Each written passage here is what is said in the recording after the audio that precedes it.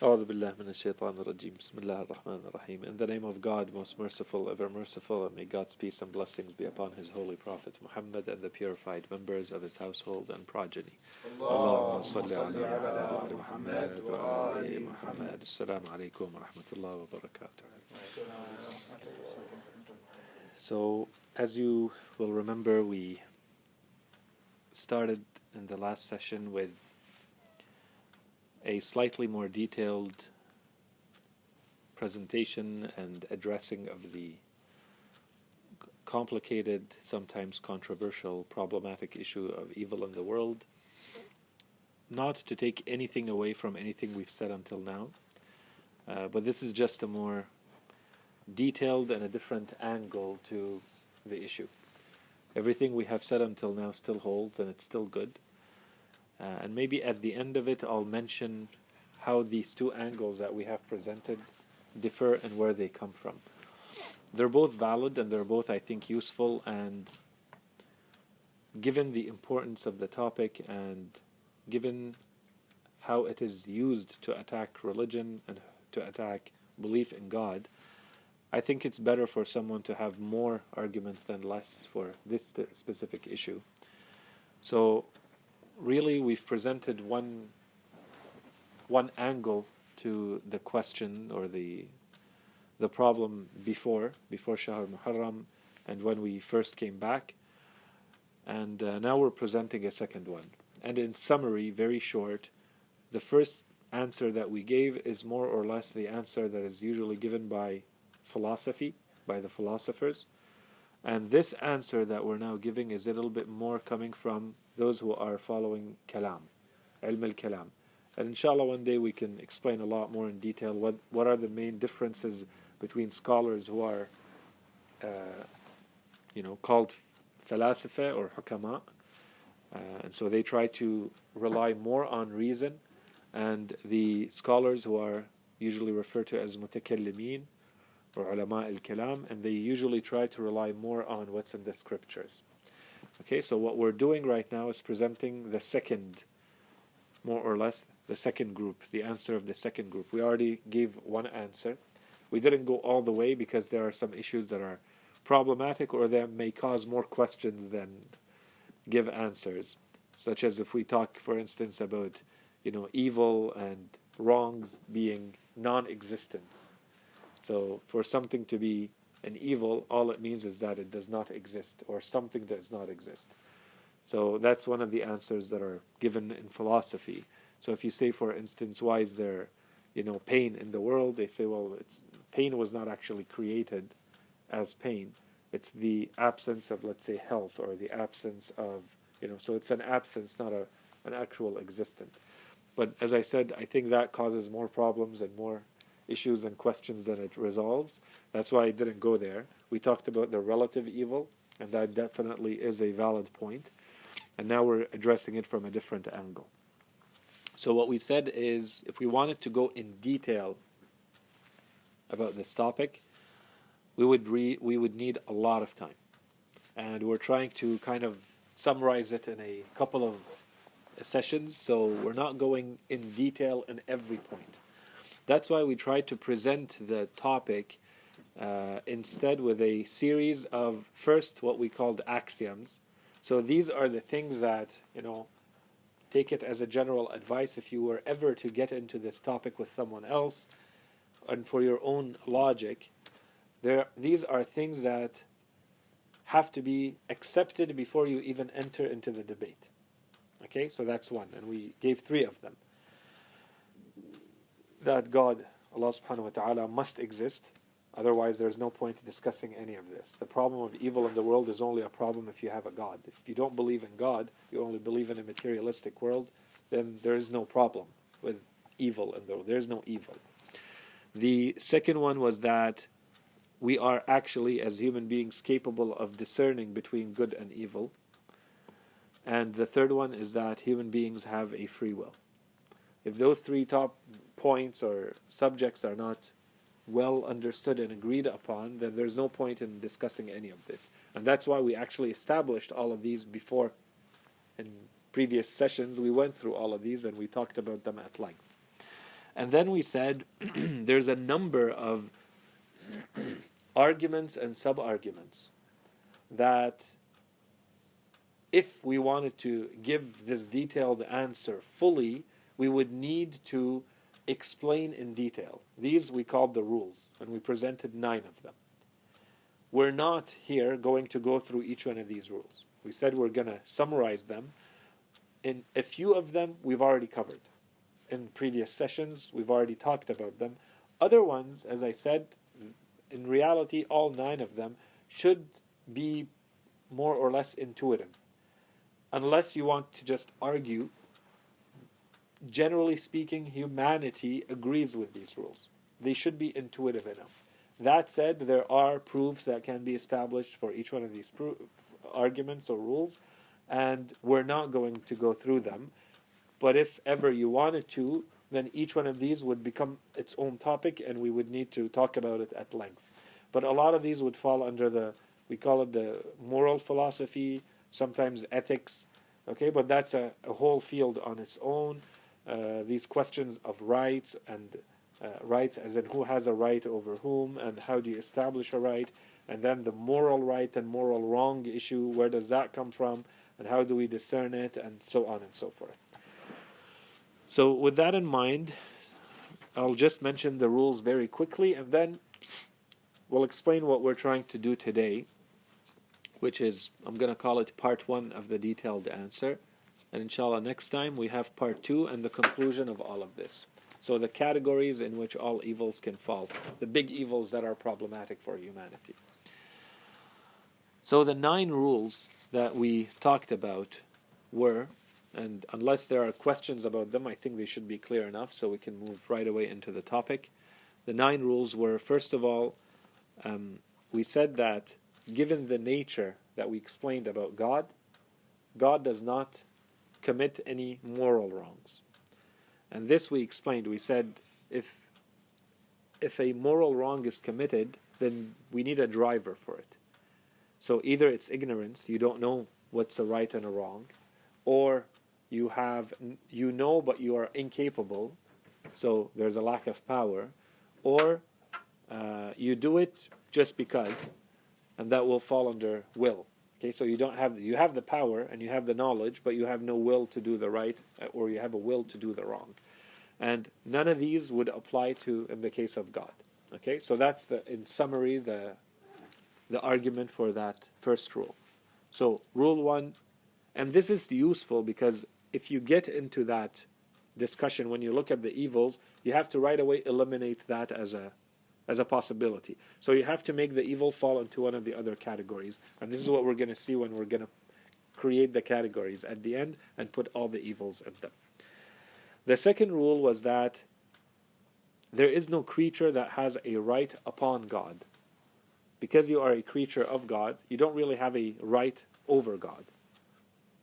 If there are any rights, they're rights that God has imposed, or they fall under one of the other rules. Otherwise, there's no right upon God. The only exception to this was your snowman in your head. Okay, 3. And this one I think we've explained enough, and I think it's clear enough too. When there's an actor, someone who acts, who commits an action, they are responsible for that action and the result of that action. And if there's an intermediary, and that intermediary is mature and conscious, then they are responsible for that action. Okay? So if I give the means, and then whatever is done with the means is done by a conscious, willing, mature entity, that entity is responsible for its own actions. Then we move to the next rule, and we spent a little bit of time explaining it, so we won't spend too much time now. When we explained the issue of evil, we said the shurur, or evil, is really 2 different notions that have, with time, been lumped together as being one. One of them is the issue of moral wrong.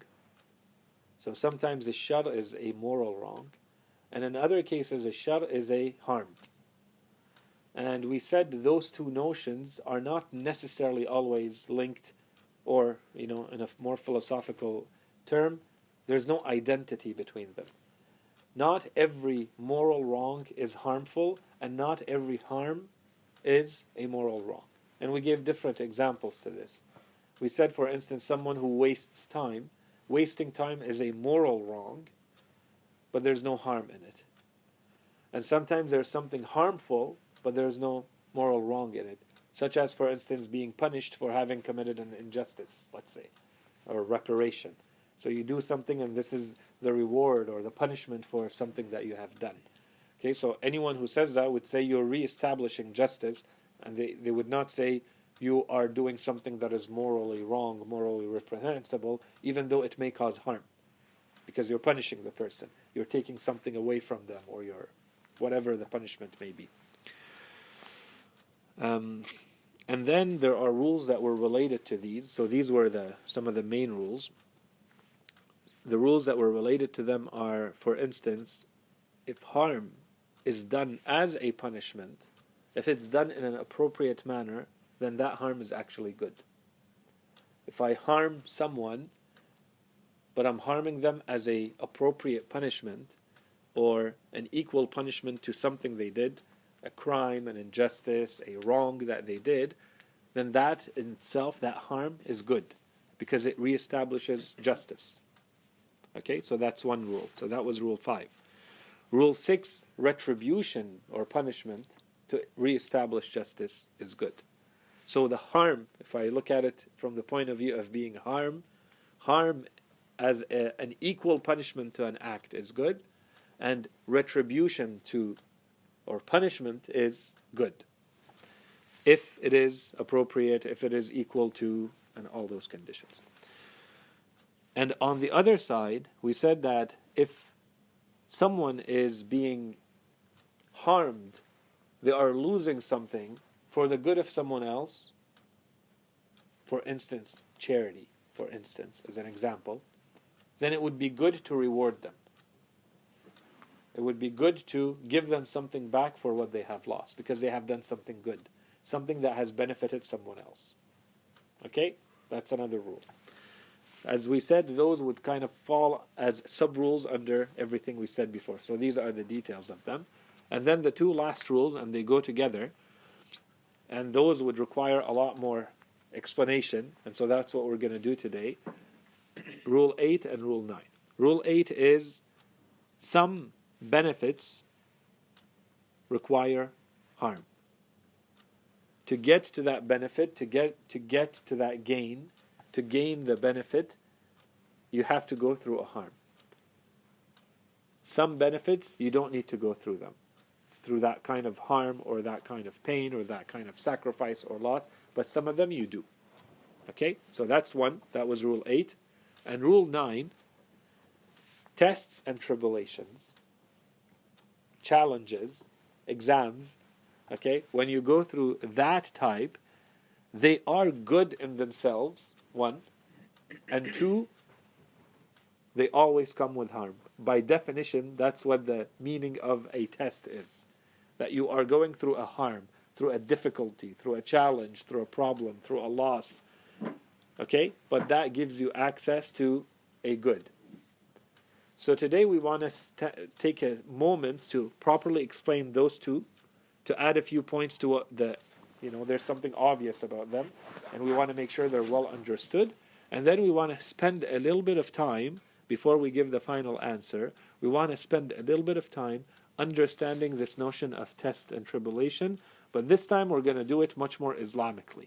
We're going to do this as though it's like between two brackets. It's like we're taking a pause from the whole discussion here, because I think this is a very relevant topic. It's an important topic, this topic of ibtila, okay, tribulation and being tested. We have to, because we're using it, so as we said, each one of these rules would require its own very extensive discussion. We're not doing that. But here this notion is very important, and I think it's going to make the answers a lot clearer once we go through them, as we will explain in a moment. So, the 9th rule, as we said, is tests, tribulations. They are good because of what they offer, but the problem is they always come, by definition, they always come with a harm. The moment you say test, it means there's a harm, there's a difficulty, there's something that you have to, surpass, get over, be successful at, which means there's something you have to overcome.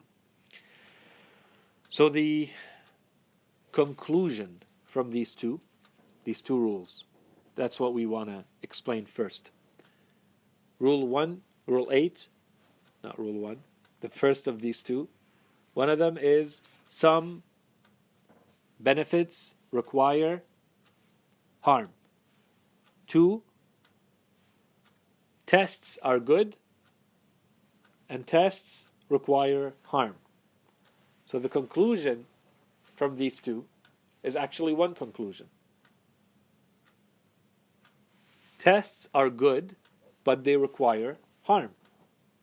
Okay? That's how tests are good. Because some benefits, some things that are good require harm. Tests is one of that. One instance of those goods that require harm. Okay? Okay, that's one. 2 points about Rule 8. So what's Rule 8? Rule 8 is some benefits, some goods require harm. 2 points about it. First point is, sometimes when we're talking about good, we're talking about a benefit, we're really, and that's the majority of us and the majority of people, we concentrate on what is material. So we say the good, the reward, the gain is a material gain. To get to the material gain, I have to go through a material loss, a material harm. So those are the examples that we have given until now, and I think those are the examples that come to mind. I want to be successful, I have to work hard. I want to get a degree, I have to study.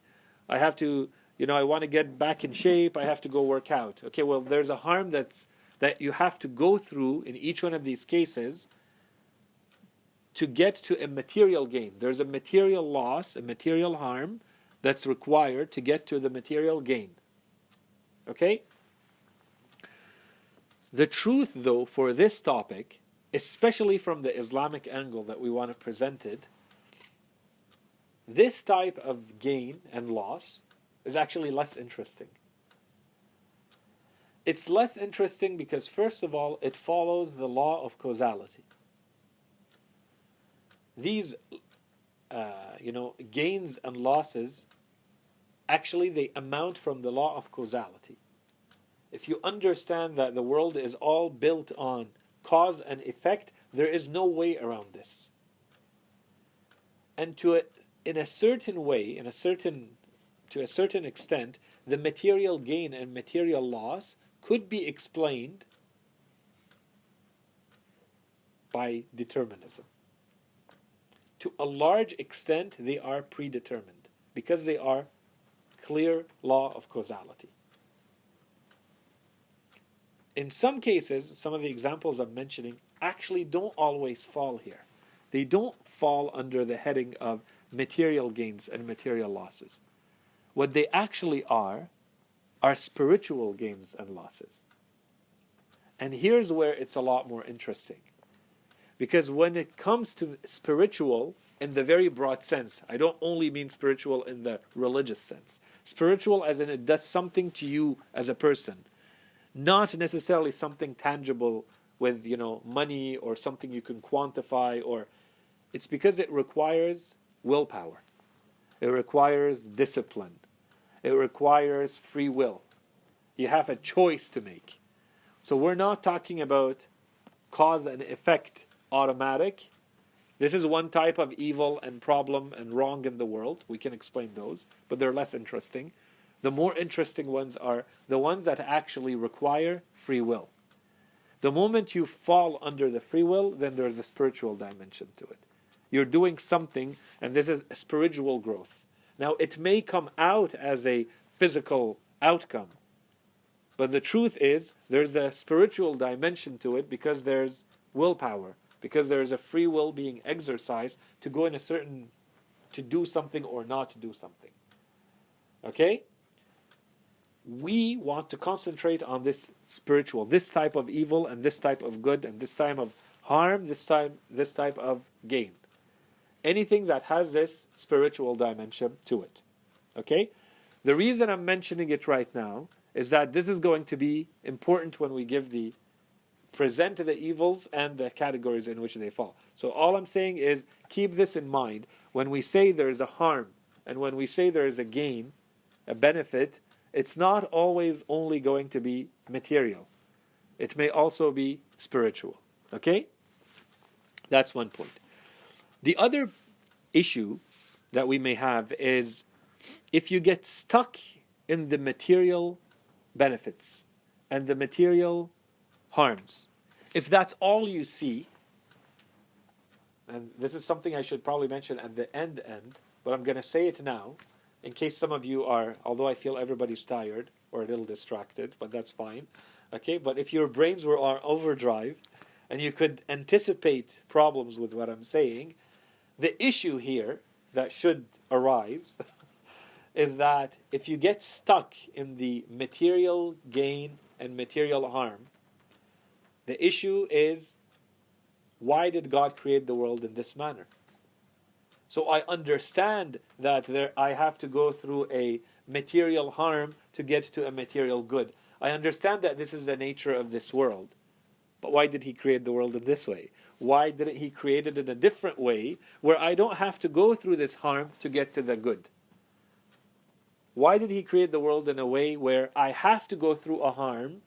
So basically I'm questioning the good or bad, exactly, of the rule itself.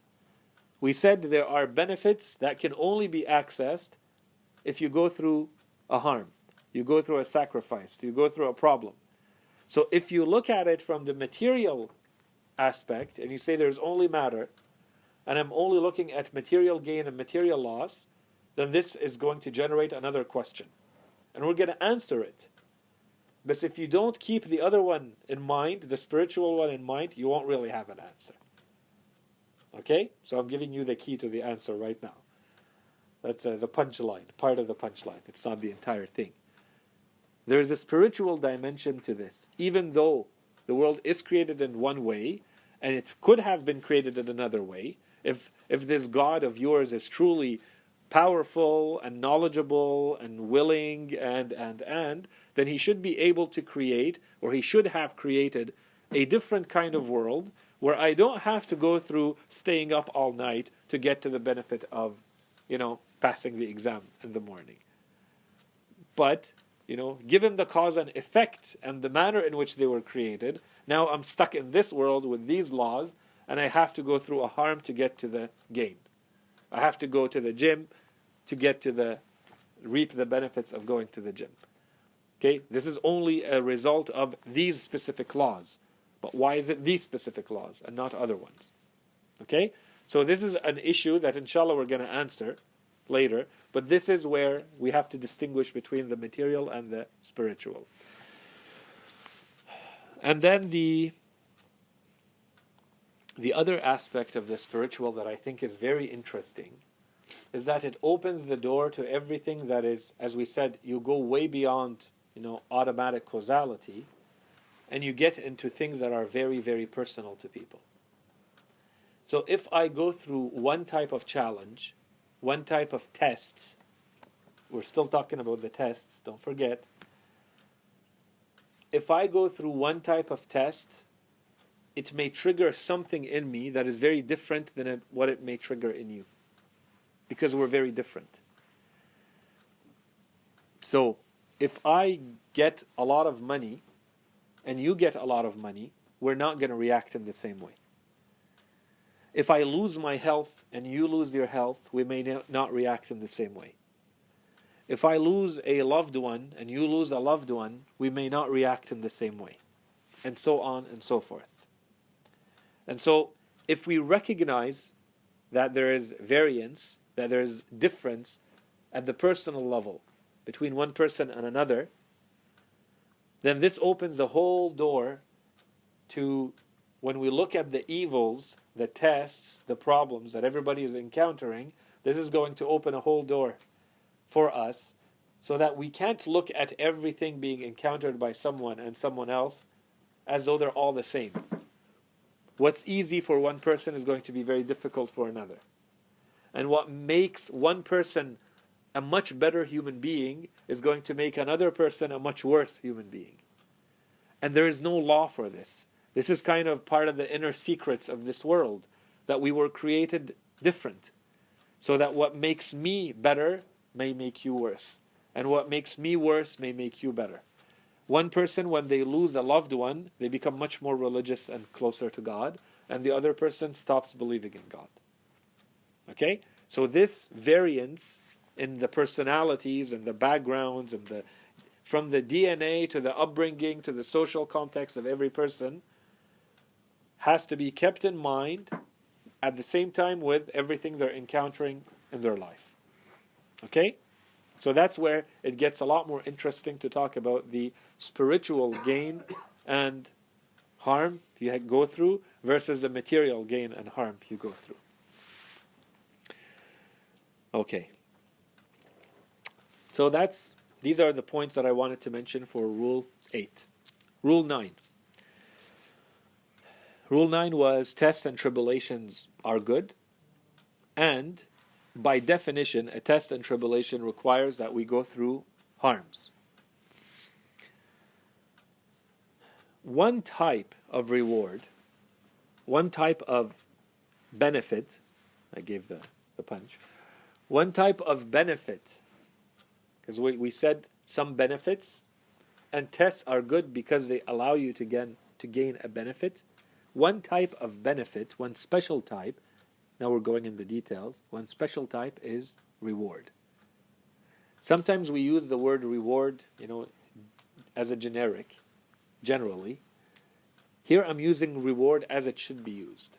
Reward includes more than just you do something, you get something. That's the general sense. If someone, let's say you have a race, 5 people are running, and one person wins the race, they get the reward. Someone who works all year and then they get to graduate and they get a degree, they get a reward. If you look at all these different examples, you'll see that the notion of reward includes things like an honor.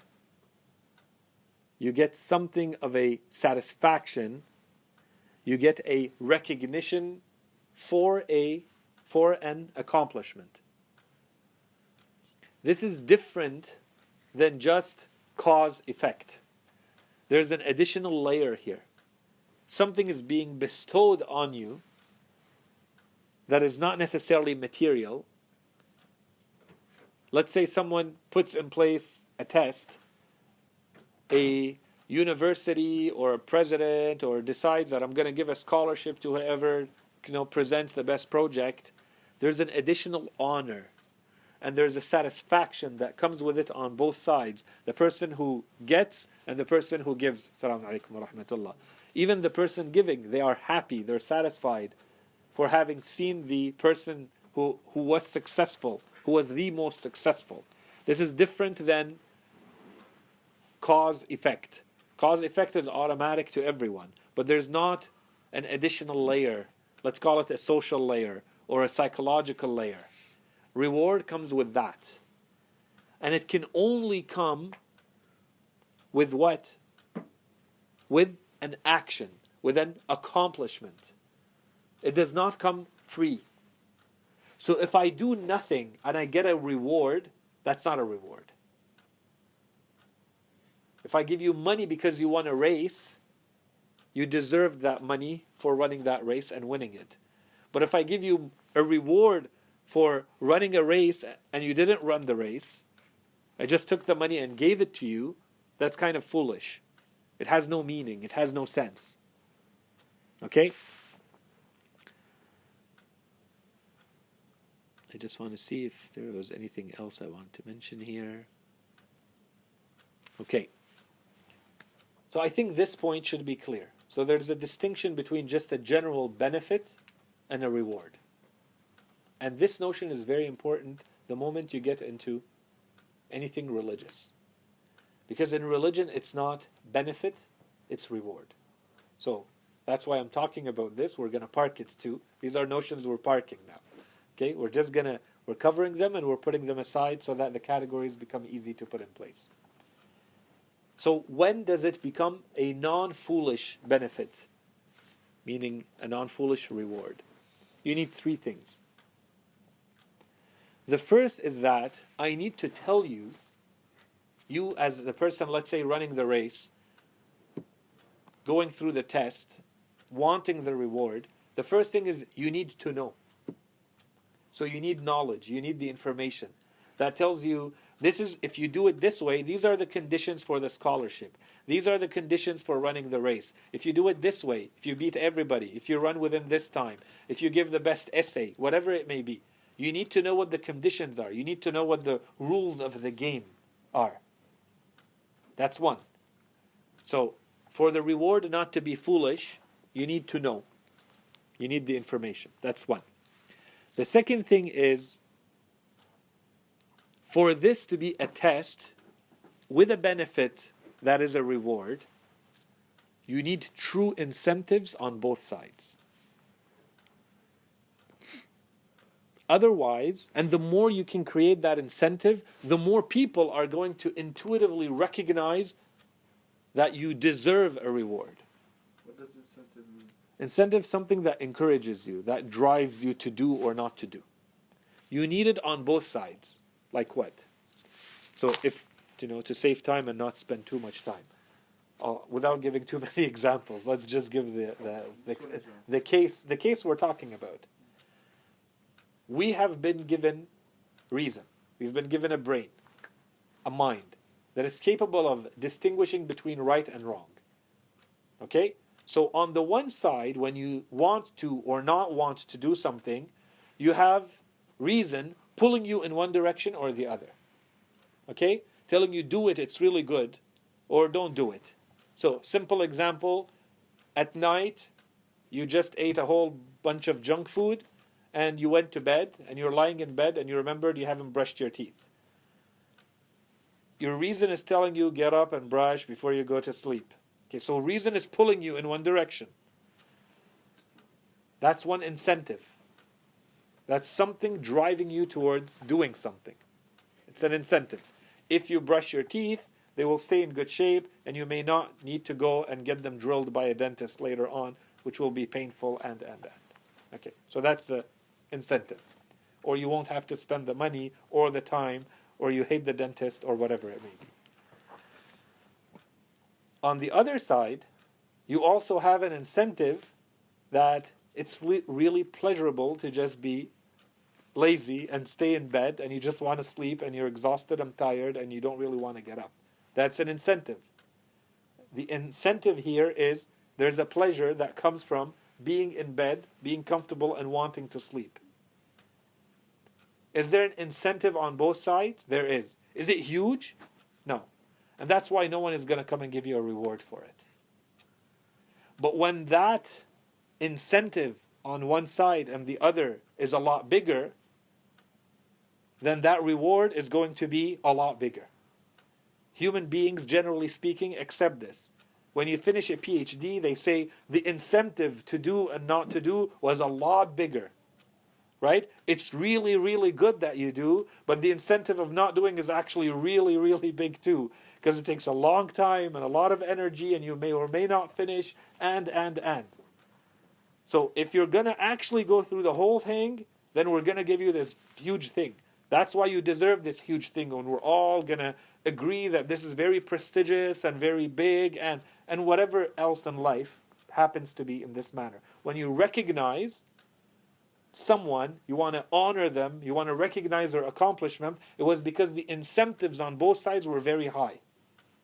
If they were very small, something that looks like it's trivial, that anyone should be able to decide very quickly, no one is going to give you a medal for, okay, he got up and washed his teeth. Let's give him a trophy. But there are other things in life where people will come and give you a trophy. Because the incentives were a lot bigger. The incentive to do or not to do were a lot bigger. So the higher they are, the less foolish it is to give the reward. The more the reward is appropriate and hard-earned. Okay? So that's the notion of reward. One, you need the knowledge. Two, you need real incentives on both sides. You need an incentive to do, and you need an incentive not to do. Why? To put the free will through the test. And what we recognize as human beings is what you're doing with your free will. Because we can see the easy answer. We can see the easy way out, all of us. And we say, oh no, but the person actually went through with it. Okay, they deserve recognition. They deserve respect. They could have decided, it's too much work. I'm too lazy. I don't feel, but they didn't. So they deserve my respect, my recognition for having gone through that. Okay? So one, you need the knowledge. Two, you need real incentives on both sides. And three is you need freedom of choice, which is the part that goes without saying. So for the reward to be non-foolish, these things have to be put in place for the people going through it. Are they actually free? Is there something pulling them in different directions and they have to make the right call? And do they have all the information they need to make the right call? And then it's how do they exercise their free will given being pulled in all these directions? These incentives are pulling them and pushing them. Be lazy, go towards pleasure, or do the right thing, be strong. If you're able to navigate in that, and you were given the information you need, and you were given the free will, then that's it. You deserve the reward. The reward is not foolish. Okay? And that's the difference between reward and just general benefit. That's why I said it's a lot more interesting to talk about the spiritual gain and spiritual harm. Because it leads to reward. It doesn't lead to automatic, gain. Material gain versus material harm. Okay. Here, and this is something I'm going to go over very quickly because I don't want to spend too much time on it. It's something I mentioned last time. With this, we've explained the rules. We've explained all the rules. Given these rules, what we said is there's a short answer that we can give to any problem of evil in the world. By using just 3 of the rules, we have an answer to all the evils in the world. But that answer is going to be very high level. It doesn't go into any detail. Rule number 1 said, God does not do any moral wrong. Rule number 2 said, actually number 2 we can skip over. Rule number 3 said, rule number 1, God does not do any moral wrong. Rule number 3, every actor is responsible for their own action. Rule number 4, the link between moral evil or moral wrong and harm is not necessary. So something may be harmful but good, and something may be morally wrong but not harmful. With those 3, we're able to go through any evil in the world. So, rule number 1, it's not God doing the evil. So you get rid of a whole category. You have to dump the evil into something else. So, what is this evil we're talking about? Every actor is responsible for their own action. So don't blame God for human actions. That's the short answer.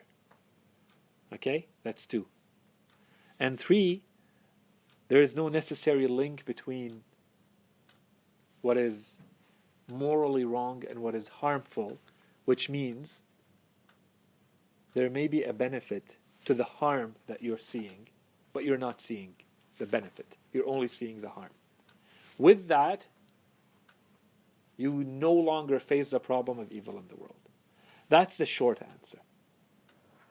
The problem is, when someone gives this answer, there's always a questioning, but why? So why is it this way? There has to be some sort of deeper wisdom. Why is it this type of world? Why is it that this is what's happening? What do I gain? What am I not seeing? Okay, so what we're going to try to go into is the why, the deeper why. For the deeper why, we need the other rules. But with these rules, with these three rules, rule number one, God does not do any wrong, especially moral wrong. Two, every actor is responsible for their own action. And that was, the second one that we're saying, but that was rule number three. And rule number four, there is no necessary link between moral wrong and harm. With those, we solve any issue of evil, but at a high level. The detail. Before the detail, as I said, I want to spend a little bit of time, and I'll take the rest of the time we have today because I'm already at 40 minutes, to detail one issue, one topic. And I'm going to try to do it in a way that makes us a little bit more aware of it from the Quran. And that topic is the topic of ibtila, of having to go through difficulties in life. Why? Because we said in rule number 9, hopefully I have 9, yes, because I kept switching rules number 8 and 9 back and forth. Rule 9 is tests are good, but they're always harmful. So we need to spend a little bit of time understanding what we mean by tests. What does the Quran say about test? If we have that in mind, then we have all the pieces to give the detailed answer. We could have skipped over it, but inshallah you'll see that this is going to be very helpful. First things first. I'm going to try to go fast here, but I need you to listen to the verses. Okay? I'm going to try not to talk too much, and I'm going to use verses of the Quran that I think should give a pretty good, clear picture. Okay? This is kind of like a Quranic excursion. It's a Quranic journey about one topic. And inshallah, one day, once we finish all of this, and we start getting into, more Quranic topics, or just Quran interpretation in general, you'll see that there are, in the field of Quranic commentary, tafsir, exegesis, interpretation, they say there are two types of tafsir. One tafsir, they call it tartibi, or sequential. So I open the Quran at any given verse, and I explain or understand that verse, and the verse that is right after it, and the verse that is right after that one, and I go on like this. And so we may decide, we're going to take it from the beginning of the Quran, Surah Al-Hamd, Surah Al-Baqarah, and so on and so forth. This is called tafsir tartibi. It's sequential. I'm following the sequence of the verses as they appear. So one verse tells me Allah, that I have to follow. The next verse starts talking about maybe Prophet Musa and his people, and this goes on for maybe 10 verses. And then the verse after that talks about Yawm al-Qiyamah, and okay? So I'm going from one topic to another, one subject to another, but following the order of the verses. Sequential tafsir. A second type of tafsir is called the tafsir al-mawdu'i, thematic interpretation. What is that? I take a theme and I go through the entire Quran to see what the Quran says about that theme. And this is sometimes how our scholars, to use the objective language used by, the academic world, let's say, they're going to say, we're going to see what the Quranic theory is about something. So I may go through all the verses of the Quran that talk about economic transactions, and I say, here's the Quranic theory about economics. So I go through the Holy Quran and I find 20 verses, 30 verses that talk about this. I have to put them together in a way that gives me a coherent theory.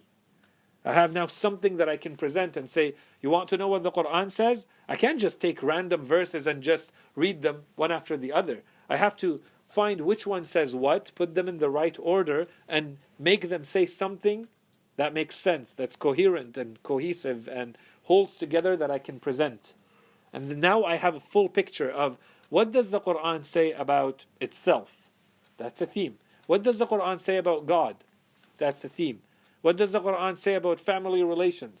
Right? So these are themes. So what we're doing now, we're going to do that, but we're going to do that for the topic of, or the theme of, ibtila. And of course, this is a huge topic. We're going to take 10, 15 minutes to do it very quickly right now.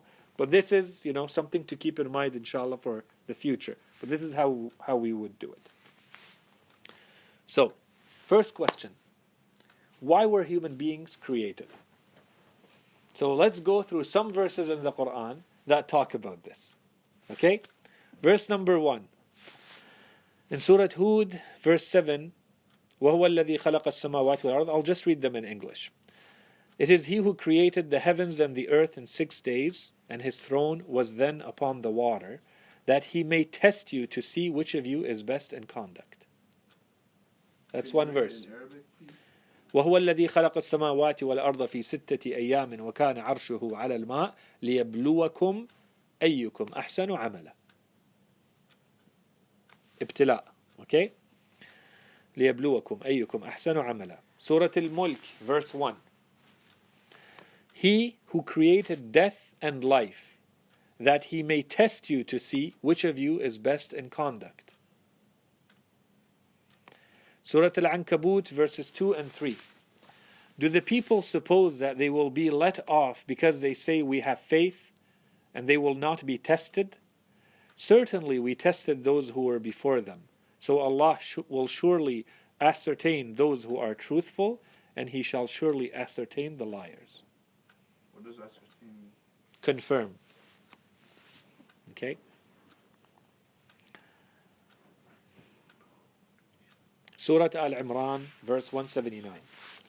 Allah will not leave the faithful. Allah will not leave those who have faith. Alaykum as-salam wa rahmatullah. Allah will not leave the faithful in your present state until He has separated the bad ones from the good ones. Can you read that in Arabic? ما كان الله ليذر المؤمنين على ما أنتم عليه حتى يميز الخبيث من الطيب. To distinguish between the good and the bad. Okay? These verses put together, there's a lot more, okay? But it's just to give a sample. The short answer when we read these verses, why were we created? We were created to go through a test. The purpose of our creation is to go through the test. It's not just to live life. We are created to go through the test of life. Every angle, every aspect of it is a test. Okay? So we have to pass the test. Yes? So would you say that a test is or say, let's, for example, test or worship are two similar things? I'm going to come to that in a second. Because there's a verse that says, وَمَا خَلَقْتُ الْجِنَّ وَالْإِنسَ إِلَّا لِيَعْبُدُونَ. That was the third topic. So these, I'm going through. One, why were we created? We were created to be tested. That's question number 1. Why were we created? Short answer, to be tested. 1. 2. We said what we need is freedom. Okay? Does the Quran confirm this or not? Surah Al-Ma'idah, verse 48. And had Allah wished, He would have made you one community, but His purpose required that He should test you in respect to what He has given you, so take the lead in all good works. Okay, so I repeat the part. وَلَوْ شَاءَ اللَّهُ لَجَعَلَكُمْ أُمَّةً وَاحِدًا. Allah subhanahu wa ta'ala could have created everybody doing one thing, believing one thing, and that's it. But لَجَعَلَكُمْ أُمَّةً وَاحِدًا وَلَكِنْ لِيَبْلُوَكُمْ فِي مَا آتَاكُمْ. He sent stuff to you, He gave you things as a test. لِيَبْلُوَكُمْ فِي مَا آتَاكُمْ. To test you with that which He has given you. فَاسْتَبِقُوا الْخَيْرَاتِ. You're in a race to see who's doing more good. Sibaq. فَاسْتَبِقُوا, that's the word, sibaq. You're in a race. So the translation here is, so take the lead in all good works. But really it's to compete for. So be the first, beat the others to doing the good. فَاسْتَبِقُوا الْخَيْرَاتِ. Okay? Clear? That's one. Second verse. Surah Yunus, verse 99. And had your Lord wished, all those who are on earth would have believed. Would you then force people until they become faithful? And in Arabic, وَلَوْ شَاءَ رَبُّكَ لَآمَنَ مَنْ فِي الْأَرْضِ كُلُّهُمْ جَمِيعًا أَفَأَنْتَ تُكْرِهُ النَّاسَ حَتَّى يَكُونُوا مُؤْمِنِينَ. Allah subhanahu wa ta'ala is talking to the Holy Prophet. The Holy Prophet wants everybody to be mu'min. He's killing himself to get everybody to believe, and they will not. Allah subhanahu wa ta'ala tells them, that's what I want. I want them to believe out of their own free will. I'm not going to impose it on them. And some of them, Ya Rasulullah, accept the fact, and he knows the Rasul, but accept the fact that some of them will never believe no matter what you present to them. And I want it this way because this is the test. Of course I can make everybody believe, but then there's no test. What's the point of their creation? The point of their creation is the test. I'm not going to make them believe. They have to believe on their own. And if they choose not to, that's fine. That's okay. That's the whole point of their creation. Okay? So this is the second component. Freedom. Maintaining the freedom of choice. 3. What's the test? And this is the answer. The ultimate test is worship. Now, it manifests itself in different ways. And we're going to talk about the ways in which the test comes up, and this is what we see. But behind what we're seeing, ultimately, it's supposed to be worship. So as I'm going through whatever I'm going through, depending on how I act, I'm either worshipping or not worshipping. That's the short answer. What's the test? The test is to be in constant worship. Whoever is in constant worship, they're more successful in the test. Okay? And the short verse that refers to this in Surah Al-Dhariyat, وَمَا خَلَقْتُ الْجِنَّ وَالْإِنسَ إِلَّا لِيَعْبُدُونَ. And I have not created human beings and the jinn except so that they worship me. Yeah. So there's a part that doesn't, not that I'm saying we shouldn't worship, but the test makes sense because there's something to attain, and you go through the test, and it's worth a lot more, obviously, at the end. But the worship part, so there's two parts of worship. One part is everything you do technically could be worship. So helping others, doing good, whatever, all that could be worship. That's one part that makes sense going with the test. The other part is let's say the forced upon prayers and stuff like that. Why is that necessary in terms of worship? Is it maybe just for your heart type of thing, or is there a reason God just wants you to worship him? Sure. Okay, can I answer a bit? Sure. Okay, sorry if you have a better Go. answer, but from my point of view, I think you're not forced to worship. And that's the whole point of the test. Is worship is like the ultimate test, but you don't have to worship. If you don't pray right now, you're not going to be cursed. There will be a day you'll be judged, but until then, you're not forced. No one's taking you by your hand and telling you have to pray. You make that choice. So that's a test. It's free will. Yeah, okay. So, but your question, absolutely.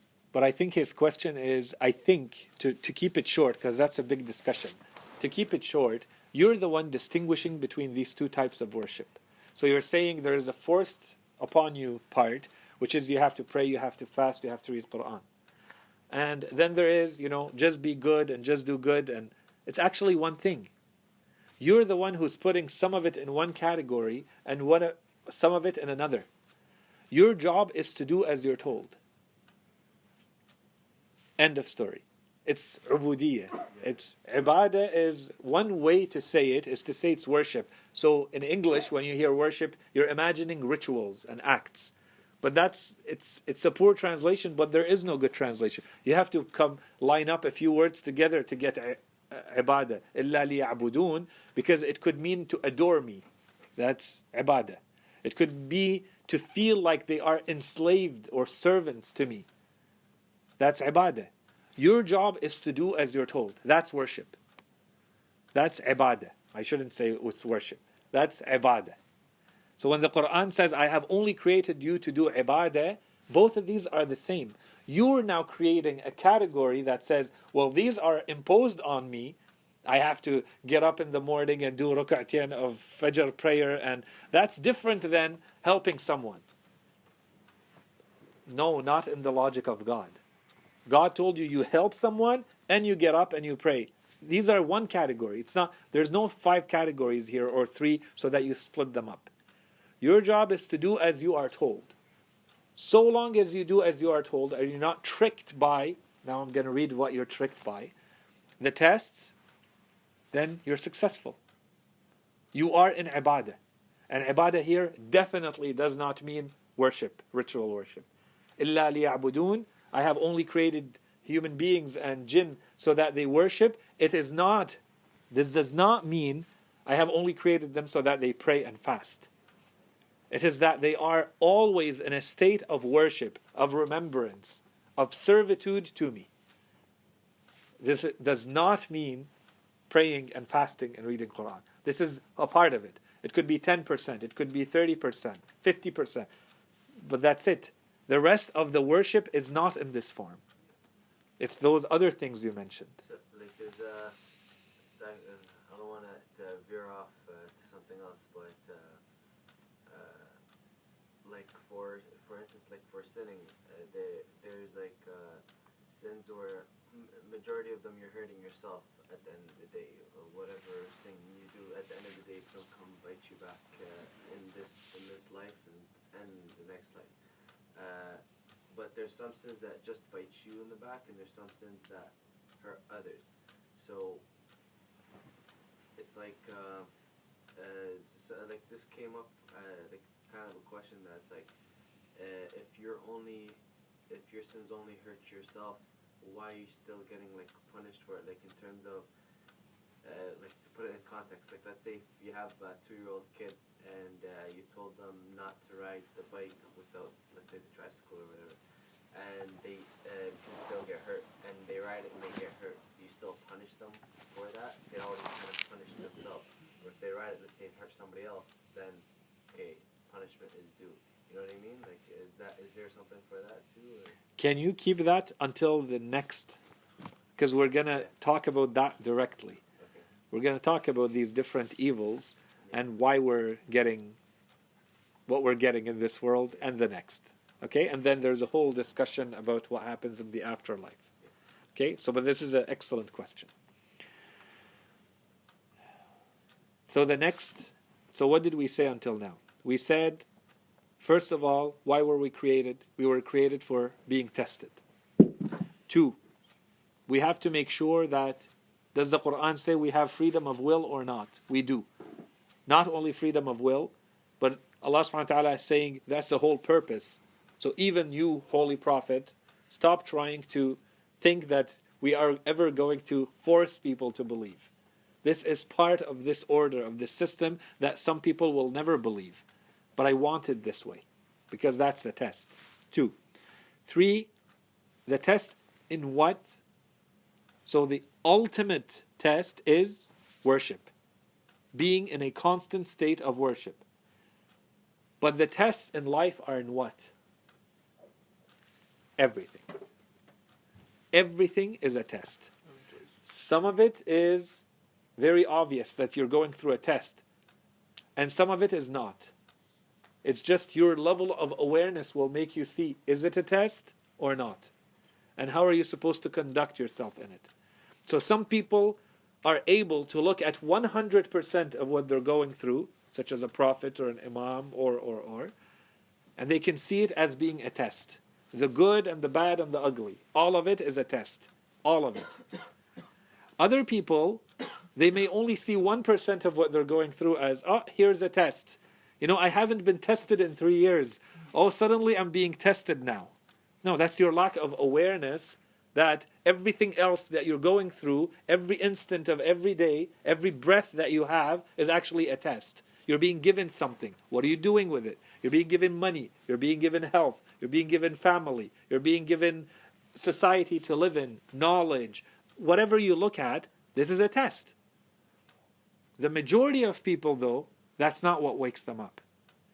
So they need something that shakes them more to wake them up. And we'll talk about that, inshallah, in the next session. Okay? But generally speaking, everything is a test, but some things are much clearer to the majority of people because they're not aware. They're not woke. Right? They're distracted. And the Holy Quran says, for the majority of people, they're never going to wake up in this life. They're only going to wake up in the afterlife. This is when they see. In Surah Qaf it says, فَبَصَرُكَ. Now you see. لَقَدْ كُنْتَ فِي غَفْلَةٍ. You were distracted from the truth. Now you came to the afterlife. فَبَصَرُكَ الْيَوْمَ حَدِيدٌ. Now your vision has become so clear as though it is, made of iron, metaphorically, in Surah Qaf. The truth was right there in front of you in life, but you were distracted. لَقَدْ كُنْتَ فِي غَفْلَةٍ. No matter what happened to you, you were distracted. Okay? So now the test. Examples of the test. As we said, so in what? The short answer is in everything. But the everything, the majority of people are not aware of it. So you need things that are a bigger slap in the face to wake you up. Examples. Surah Al-Baqarah 155. We will surely test you with a measure of fear and hunger and loss of wealth and lives and fruits, and give good news to the patient, those who when an affliction visits them, they say, indeed we belong to Allah, and to Him do we indeed return. It is they who receive the blessings of their Lord and His mercy, and it is they who are rightly guided. Okay? That's one example. I don't think the majority of us go through this, but the Quran is very clear. وَلَنَبْلُوَنَّكُمْ بِشَيْءٍ مِنَ الْخَوْفِ وَالْجُوعِ وَنَقْصٍ مِنَ الْأَمْوَالِ وَنَقْصٍ مِنَ it doesn't repeat it, وَنَقْصٍ مِنَ الْأَنفُسِ وَالثَّمَرَاتِ. So there's نَقْصٍ مِنَ الثَّمَرَاتِ, it means there's no food. This is a poverty of the national level. You live in poverty, you live in drought. There's a famine, there is disease, there is war, there's loss of life, loss of money, loss of wealth. This is all what? This is not all the end of the world and life is depressing and miserable and وَلَنَبْلُوَنَّكُمْ. And we are going to test you with these things. And the point is, and give good news to the patient. وَبَشِّرِ الصَّابِرِينَ. This is a test. You want to be successful? Be of the sabirin. What's the reward? Go back to the notion of reward. What's the reward? Those who, when an affliction visits them, قَالُوا إِنَّا لِلَّهِ. I don't have any rights. Allah subhanahu wa ta'ala does whatever He wants. I belong to Him, and all these tests also belong to Him. إِنَّا لِلَّهِ. I don't have a right over God to give me or not give me. Allah subhanahu wa ta'ala decided that He's testing me with this. I belong to Him. قَالُوا إِنَّا لِلَّهِ. We belong to God. وَإِنَّا إِلَيْهِ رَاجِعُونَ. And at the end we're returning to Him. That's it. I'm at peace. I can endure all of this patiently. And the reward I get, the benefit I get, أُولَٰئِكَ عَلَيْهِمْ صَلَوَاتٌ مِّن رَبِّهِمْ وَرَحْمَةٌ. It is they who receive the blessings or the prayers of God. See, we are always saying, Allahumma salli ala Muhammad. Send your prayers to Muhammad and his family. Well, you want to be of those that God sent His prayers on you. You have to be one of the patient ones when you go through the difficulty. And you fall in the same category. It is those who receive the blessings or the prayers of their Lord and His mercy, and it is they who are rightly guided. In Surah Al-Fajr, so these are examples of what are we tested in. How do these tests come to us? Surah Al-Fajr. فَأَمَّا الْإِنسَانُ إِذَا مَا ابْتَلَاهُ رَبُّهُ. In English, as for the human, whenever his Lord tests him and grants him honor and blesses him, he says, my Lord has honored me. Things are good. The next verse. And then when his Lord tests him and tightens for him His provision, suddenly the blessings, whatever you want, is not coming to you. He says, my Lord is humiliating me. No, both of them are a test. The same exact test. But because you want one and you don't want, you think that if you get what you want, it's not a test? It's a test. Just like it's a test that you don't get what you want. Both of them are the same test. But the Quran says we react very differently. Okay? Next one, Surah Al-Anbiya. In case there was any doubt about what we said until now, to make it clear. كل نفس ذائقة الموت ونبلوكم بالشر والخير فتنة وإلينا ترجعون. Every soul shall taste death, and we will test you with good and ill by way of test, and to us will you be brought back. So we test you with good, وَنَبْلُوكُمْ بِالشَّرِّ وَالْخَيْرِ. Both are a test. Yeah. So when the following verse, when he says فَمَا اقْتَحَمَ الْعَقَبَةَ, that means he did not pass the test? In other words? And this is, yeah, It's another surah. this is Surah Al-Balad. Because it's a follow-up right after, right? No, this is Surah Al-Fajr. Okay, it says كلا. He says, فأما الإنسان إذا ما ابتلاه ربه فأكرمه ونعمه. He gave him and he blessed him with what he wants. He honored him. يقول ربي أكرمن. God is honoring me now. وأما إذا ما ابتلاه فقدر عليه رزقه. And if he tests him by not giving him, by holding back his sustenance, by holding back what he wants, يقول ربي أهانن. God is humiliating me. what's the follow-up? كلا بل. Oh, it's a different one. Yeah. Okay. Which is Surah Al-Balad. We'll talk about it inshallah. Okay. The purpose for the test. We already touched on that in a couple of the I have verses. a question. Yeah. In some ad'iyah it says to not do, it's asking God to not do bala on us. But bala is an opportunity to get hasanat. Mhm. So We're asking. What was the purpose of it in the dua? So in the dua, we're asking God to go easy on us. Because we're very weak and we don't have good discipline and we keep failing and we know we keep failing in all the tests. So we're telling Allah subhanahu wa ta'ala to go easy on us. Imam Ali alayhi salam, in his life, there was someone who says, Allahumma la tabtalina. There was someone who was praying to God and he says, Allahumma la tabtalina. Oh God, do not test us. Imam Ali alayhi salam told him, you can't say that. The whole point of our existence is to be tested. He says, so he teaches him, he tells him, say, Allahumma la tutal alayna al-bala.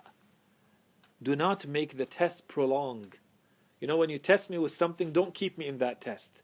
Move me along to something I can handle more easily.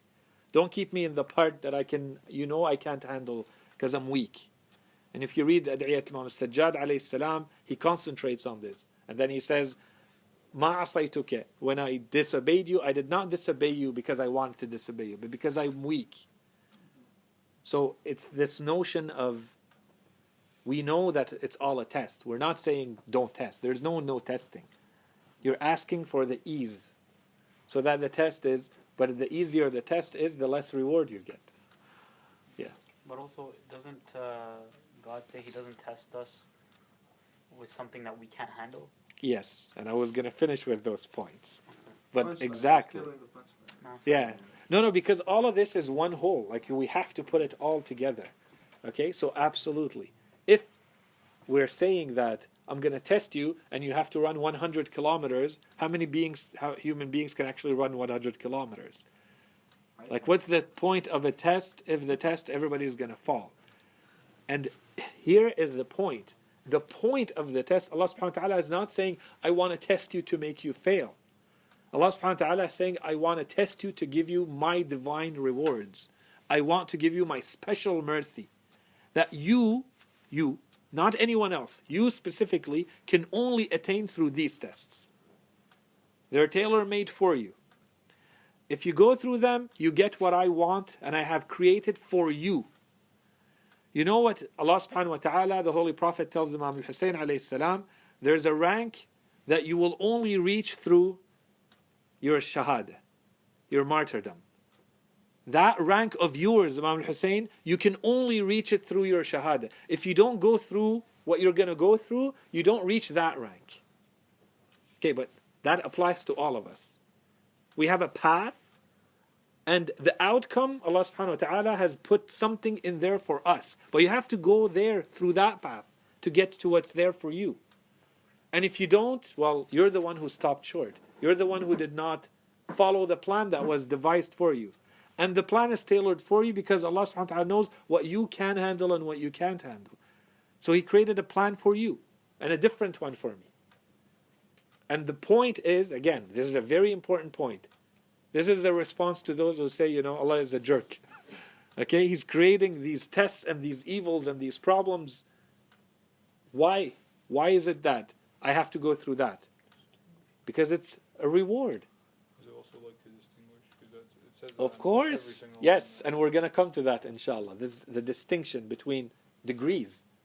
Okay, so not everybody is the same. That's one. And that's why all to answer this question of, is it just a benefit? No, it's not just a benefit. It's a reward. The more you understand the notion of a reward, the more you understand that you're in a race, you're in a test. You're being tested with everything. The better you do, the more reward you get. And it's been tailored for you. So you can't say, this one is unfair to me. It's very fair to you. Everybody is getting what they can handle, the maximum of what they can handle, which means the maximum reward they can get. Anything less means that you are taking away from the maximum reward of someone. If I can reach level 78, but I'm only being given opportunity to reach level 20, well, that's not fair to me. Give me the chance to prove myself, and I'll show you that I can reach level 78. If you're at work and they keep giving the work that offers you a promotion to someone else, you're going to complain. You're going to say, you're not giving me that work. And they're going to tell you, but this is very heavy work. It requires more experience. It's more complex. You're going to say, I can handle it. Because you know that it's only going through that difficulty that you can show your worth. And you can show how far you can go. If you're only being given the easy stuff, you won't show anything. So it's the same thing. There was a question. Yeah. So from narrations from Imam Ali alayhi salam and from the Quran, we're always requested and asked to have good intentions of God and good faith in Him. But at the same time, Allah says, in one verse He says, Allahumma la tuhammilna ma la taqata lana bih, right?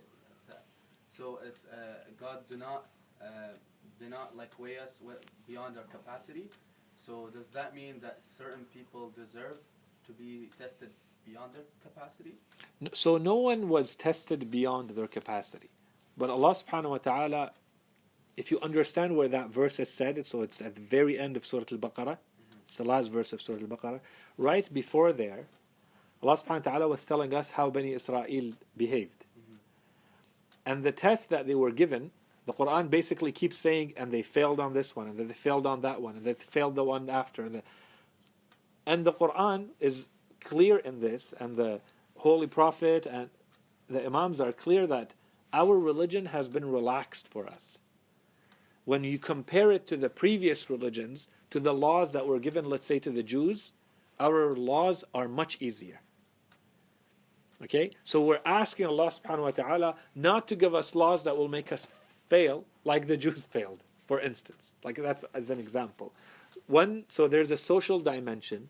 As a ummah, as a community, you don't want to fail like previous ummah failed. And they did not fail because God gave them more than they can handle. They made it more than it seems. Is that how is another way to look at it? Well, they failed, but ummah they deserved. That's the issue, and that's a very big topic. But they kept becoming more and more difficult with God, and disobeying and questioning. Every time a prophet would be sent, they question and they disobey and they push back. And so one of the things that kept happening to them is that the laws kept getting more and more difficult. As a punishment in this life, you keep pushing back on them, well, I'm going to keep pushing the laws on you. Here's one more restriction. Here's one more. Maybe you're going to wake up. Here's one more restriction. It's for your own good, the restriction. Because if you obey it, it's going to open a new door for you. It's going to give you more reward. But the truth is, it is a difficulty. We're asking God not to fall in that pattern. Not because Allah subhanahu wa ta'ala would ever give us more than we can handle. But because it will become more difficult for us. Even though it may become more rewarding, it is also more difficult. And so we're saying, please don't give us more than we can handle. In short. Yeah. Okay, so we said, first of all, we were created to be tested.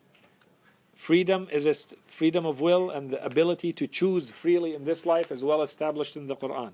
What are we tested in? Ultimately, we are tested in worship. But the manner in which the tests come to us, it comes through anything and everything. The good and the bad. نَبْلُوكُمْ بِالشَّرِّ وَالْخَيْرِ. Both of them. Now, fourth point. The ultimate purpose of the tests is what? The ultimate purpose is that we reach the divine special mercy or the reward that is dedicated for us. That's the whole point of the test. Yes. Can we ever reach Imam Ali's mindset of like worshiping God because he deserves worship and not because of the reward? Or is it just To worship God because he deserves worship, you can reach. But you can't reach that one of Imam Ali. I assure you. But we can reach a similar one. You can be of those people who worship God because you genuinely, intrinsically understand that God is the type of entity that your type of entity needs to worship. Yes, you can reach that. And there are people who reach that.